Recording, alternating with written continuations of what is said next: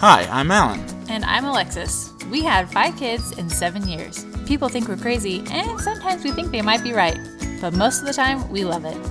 We hope this is a place where you can learn to be a better parent, but without taking yourself too seriously. Whether you're a new parent or have a few years under your belt, we hope you can find something new to think about. Or laugh about. After all, this is parenting in real life.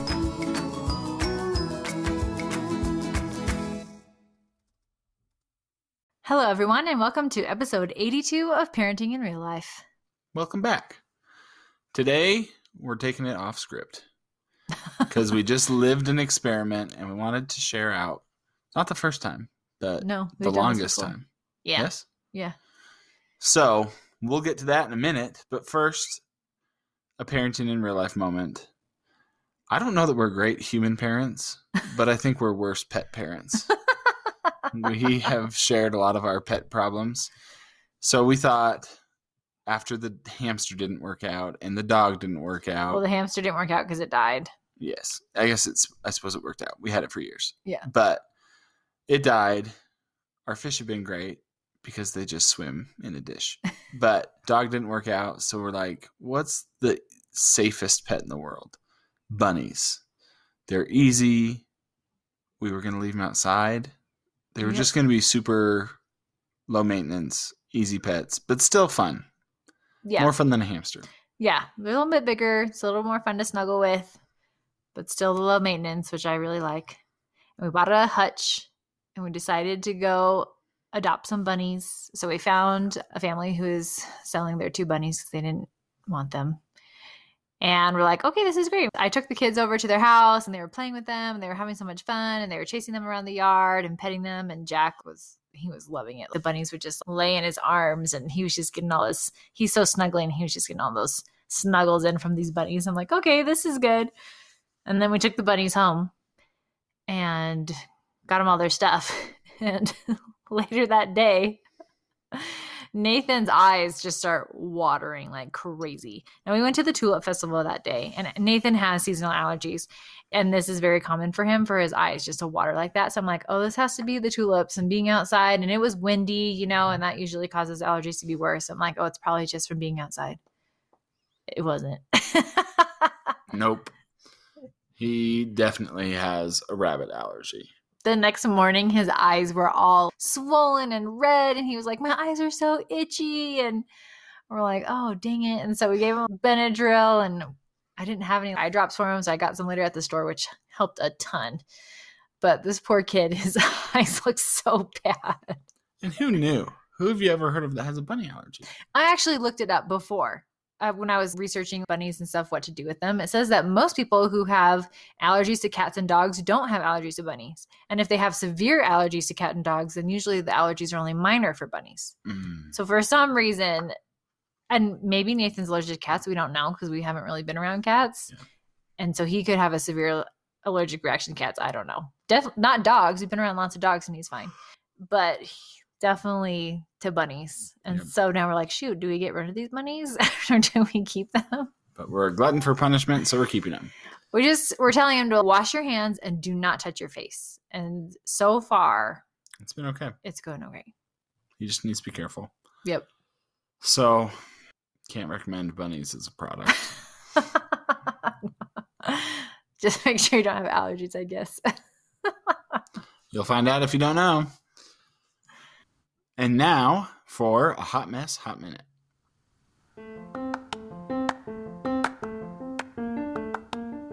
This is the Hot Mess Hot Minute, where we sum up our podcast episode in a minute so you can decide if this episode is worth your precious time. So today we're bringing back the topic of screens.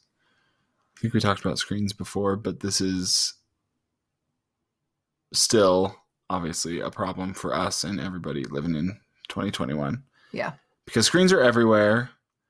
Our kids love them. Parents love them. Last time we did this, I think it was my idea. I was like, you know what? We should do a week without screens. Mm-hmm. Yeah, or maybe it was 2 weeks. I think we did a week. I thought we did 2 weeks because we said it got better after a week. Anyway, we did a couple weeks tops, and it was better. I do think that we saw good results that time.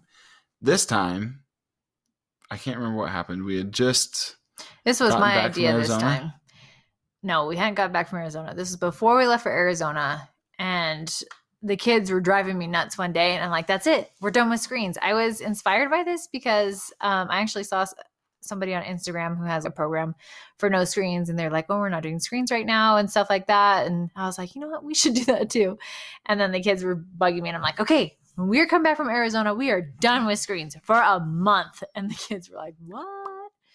So we did 3 weeks. Mm-hmm. We almost made it a month, but we decided to, we're going to modify it. The But bunny anyway, allergies broke us. yeah. Because Nathan was just stuck inside. Then if he can, then everybody has Once to. the dam broke, it broke. So that's what we're discussing today is how things went and if we would recommend doing this. So to just frame it up, the American Academy of Pediatrics recommends avoiding screens for children younger than 24 months, except when video chatting with family. Hashtag COVID edition. I know that did not say that before because I've read these before and I'm like, oh, that's all these parents being COVID like, update. sorry, my kid can't talk to you on FaceTime because screens. Parents. Wild. Hipsters. They also recommend limiting screen use for preschool children 2 to 5 to just 1 hour a day and high quality programming like Sesame Street or PBS. So we don't do that. To limit it to 2 hours a day for all of our kids. That also includes our 5-year-old and 3-year-old, which is not great for them, I think, because they should only be doing 1. But we have timers on their screens, and they do each have their own tablet and just an Amazon Fire. And so they're pretty cheap, but they get the job done, and you can set a limit. And so we only did 2 hours. The trick is that though they would find ways to find screens other places. So then they would go watch TV if their screens were off, or they would take my iPad or my phone. You know, they would just find these other ways to do screens. So it always seemed to be longer than the 2 hours. And so we kind of had tried to put a stop to that and said, okay, you are not allowed to use anyone's device except your own. Yeah. And so we did that for a little while, but that still didn't seem to help. I feel like it's just our kids' behavior was just out of control, and I didn't know what to do about it. Mm-hmm. So that was really our driver. Is I think a lot of people avoid screens because it's not good for your kids' brains or something. Mm-hmm. And our push was definitely and is definitely more like, I don't want my kid to be crazy. Yeah. We have too many kids to have wild animals. Yeah. For me, it was a behavior issue. So after we got back from Arizona, we went 3 full weeks without screens. And that was any. Like, that meant none. They couldn't use our screens. They couldn't use our phones. They couldn't watch TV. We didn't use our phones in front of them. Oh, we did a little bit. A little bit. But not much. Very, very little. It can help, though, because since we're doing the home renovation, our TV isn't hooked up right now anyway. And so that made it easy. They couldn't even get on the TV or use the Nintendo or anything like that because they're not hooked up right now. Yep. So we put them all out, everything we had to up on the shelf, unplugged everything else, and went really screen-free for a long time. But the question is, do you think that our kids' behavior was better? And this is, we usually say the debates for the end, but I think we're going to start this now. Because as we were discussing this earlier today, I personally felt that the behavior was better, but Alan didn't feel like the behavior was better. Yeah. I don't know why you don't think that. I just feel like I had kids coming to me and crying about no screens multiple times a day. Not every day. Oh, yeah. Really? Every day. Not every day for me. Well, apparently I'm the sucker because they were coming to me all the time and saying, I really want a screen. I really want a screen. I need a screen. We were breaking the addiction, you know? Yeah. And apparently I was the accountability partner or something. So I just felt like they were crying to me all the time about screens. And I don't know that that's any better than crying to me because somebody hit them or whatever, if the screens are causing that. The other thing I think, well, I don't know. We also replaced screens with friends. And we know that some of our kids, mostly our younger kids, struggle with friends because they're so much younger than the other friends. And they just, I feel like they have Napoleon complexes, so they have to overperform to get noticed or whatever. But they come back and they're always riled up and frustrated and everything else. Lots of times crying and stuff. Because we were doing no friends after school because it is a short time and they do get kind of crazy and then it's kind of nuts before going to bed and stuff like that. So because we took the screens away, we're like, well, that's not fair if we have no screens and no friends. And so, especially because if you go outside, you're with friends because there's always people outside. We live in a circle. Like there's always people outside. yeah. So it's either no friends also means no outside. Yeah. And I wanted them to be outside. And so technically we have a huge backyard and they could have gone back there, but they never do. They don't like to play in the backyard by themselves, I guess. I don't know. So we let them play with friends again. And I felt like overall it went better. It did. It totally did. This one kid still has his struggles, but I think that's he's going to find his struggles him. anywhere. So I'm a little torn. I think that they were better, but when you do something so dramatic, you really want them to like just sit on the couch and read books all afternoon and be so much better because they're not screen dependent. Well, we did talk about that our kids who can read did start reading more. Mm-hmm. And we think they slept better. They went to bed faster and they even started sleeping in a little bit more because they didn't have screens to wake up to. So they would stay in their beds a little bit longer. Yeah. And maybe because of the blue lights and whatever, I don't know. But I think they slept better too. The going to sleep part may have been there. It wasn't as noticeable. Yeah. But the sleeping in part feels like it was legit noticeable. Yeah. Because Nathan was getting up before 6 o'clock every morning. And now he's more like 6:30. Yeah. And I think it's because, and I'm the same way, when you're sitting there and you've woken up and you probably could fall back asleep, but you know, like, oh, there's all these fun things to do. Well, the funnest, easiest thing to do is to go watch TV or whatever. And so when that option goes away, then sometimes you're like, well, I could get out of bed, but why? You know, like there's nothing to do. And so you just go back to sleep. And I think that's real. I think that was a real, true benefit of getting rid of screens, especially in the morning. Yeah. Is that why wake up? Why hurry to get out of bed when all you're going to do is sit there? I think once they were awake, they were louder because they didn't have screens to keep them quiet. And so then they would start playing and being crazy. And so that was often like an hour or more later than they usually wake up. Yeah. That was usually by at least 7 o'clock. Right. Yeah. And they were like, I've started sleeping in because I can, because it's not like a zoo around here. And so I would wake up, but then somebody would get in bed with us at 6:30, but they'd fall asleep. That never happens. The boys would never fall asleep before when they got into bed, but they do. Yeah. And they fell asleep, and then I would be like, okay, well, I'm going to fall asleep then. So anyway, we've all been sleeping more. So that's a big benefit. So real, true, certifiable benefit. Behavioral stuff, I just think maybe a little bit better, but kids are still going to be kids. They're still going to be a pain in the rear and fight each other and bite each other. And all of that. Except I let them play screens today. So it rained today. And so I'm like, well, you can't play with friends. And we kind of said we were going to be done with the screen thing. So I let all of our kids use their tablets today. And today was one of the worst days I've had in weeks. Our kids were awful. It was pretty stark. It was really bad, like a big difference. And the only thing that changed is that they all had screens. And so I'm like, well, here we go. This has to be it. Yeah, it was probably more noticeable getting back to screens. Yeah. Is that yesterday and today they've had screens and they have been kind of difficult. Yeah. So I think what we'd like to keep doing is during the week, not have any screens and allow them screen time on Fridays and Saturdays. And I think we might be able to tamp down on the screen time and like just make it an hour. Yeah, maybe we just do that. Just 1 hour. Because an hour is going to feel like forever. It won't. They'll still complain. But an hour is a lot when every other day you get none. Yeah, that's true. Maybe we should knock them down to an hour. I like that. Because on Saturday and Sunday, we hadn't set up their devices with time limits and stuff. And so they literally did like 8 hours of screens a piece per day. Yeah. So that wasn't great. But as we're getting back into it, I do think that we could do a lot less. So yeah, I think overall there is a lot of pain, and I totally believe in fact, I told Alexis because she's trying to run her business side of her life and she never has kid-free time because Lucy doesn't nap and she's clingy as poop. And so anyway. I do. I have 0 alone time and it's so I was like, really Alexis, hard. give her a screen. I do think that screens have a purpose, But I think you can, in fact, we have some tips for if you have to do screens, here's the best way to do them. Yeah. So I think that's where I'm at coming out of this, is just do it right. And these tips are from professionals, not from us. Yeah. This is Dr. Jennifer F. Cross, a pediatric behavior and development doctor. There you go. So this is what she does. Number 1 is co-watch whenever possible. And I feel like this totally defeats the purpose of using a screen. This does not go with what we just said. I actually love it, though, because I like watching TV and I like watching with my kids, but I also think it leads nicely into step 2.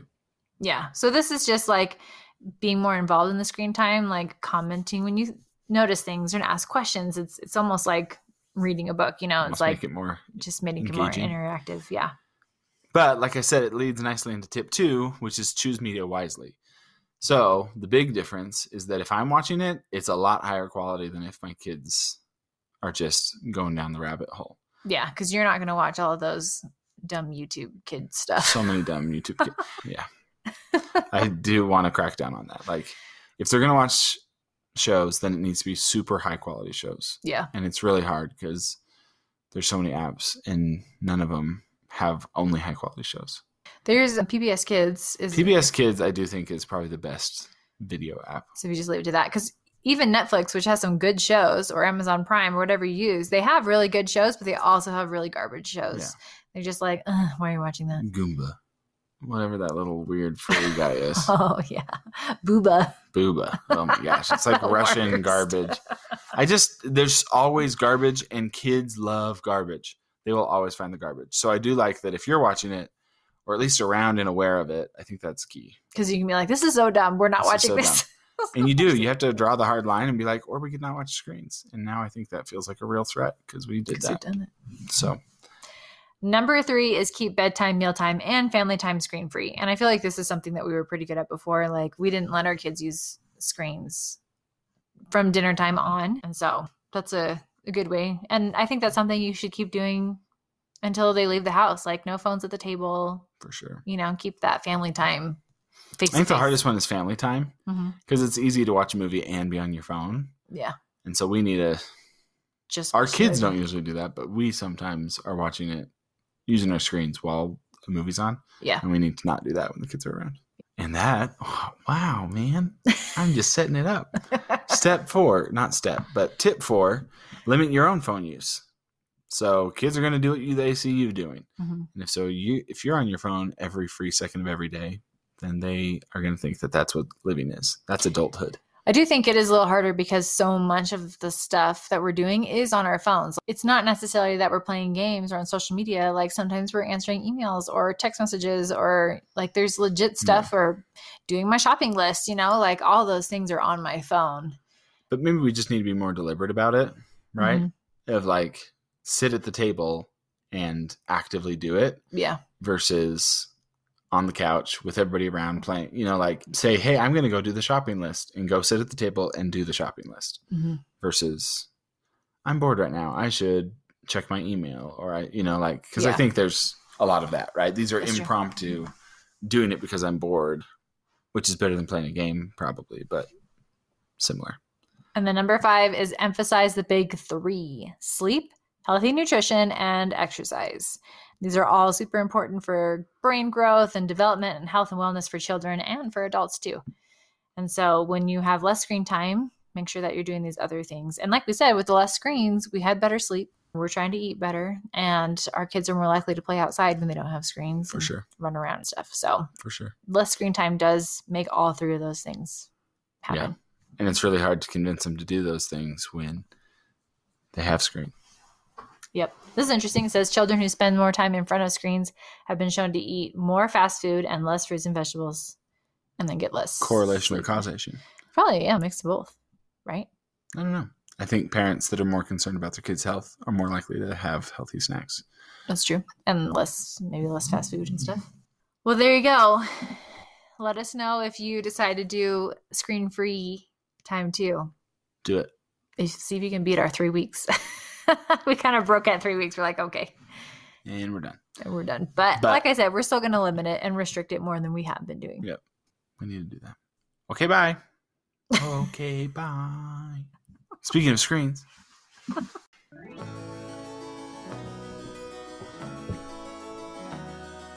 Thanks everyone for listening. Alexis, thanks for your great research and your amazing editing. And Alan, thanks for showing up. Happy to help. You can follow us on Instagram at Alexis Tanner Lane or find us on our website at alexistannerlane.com. Subscribe wherever you get your podcasts, and if you like what you're hearing, make sure to tell a friend. That's the best way for people to find out about our podcast. And if you haven't already, give us a rating.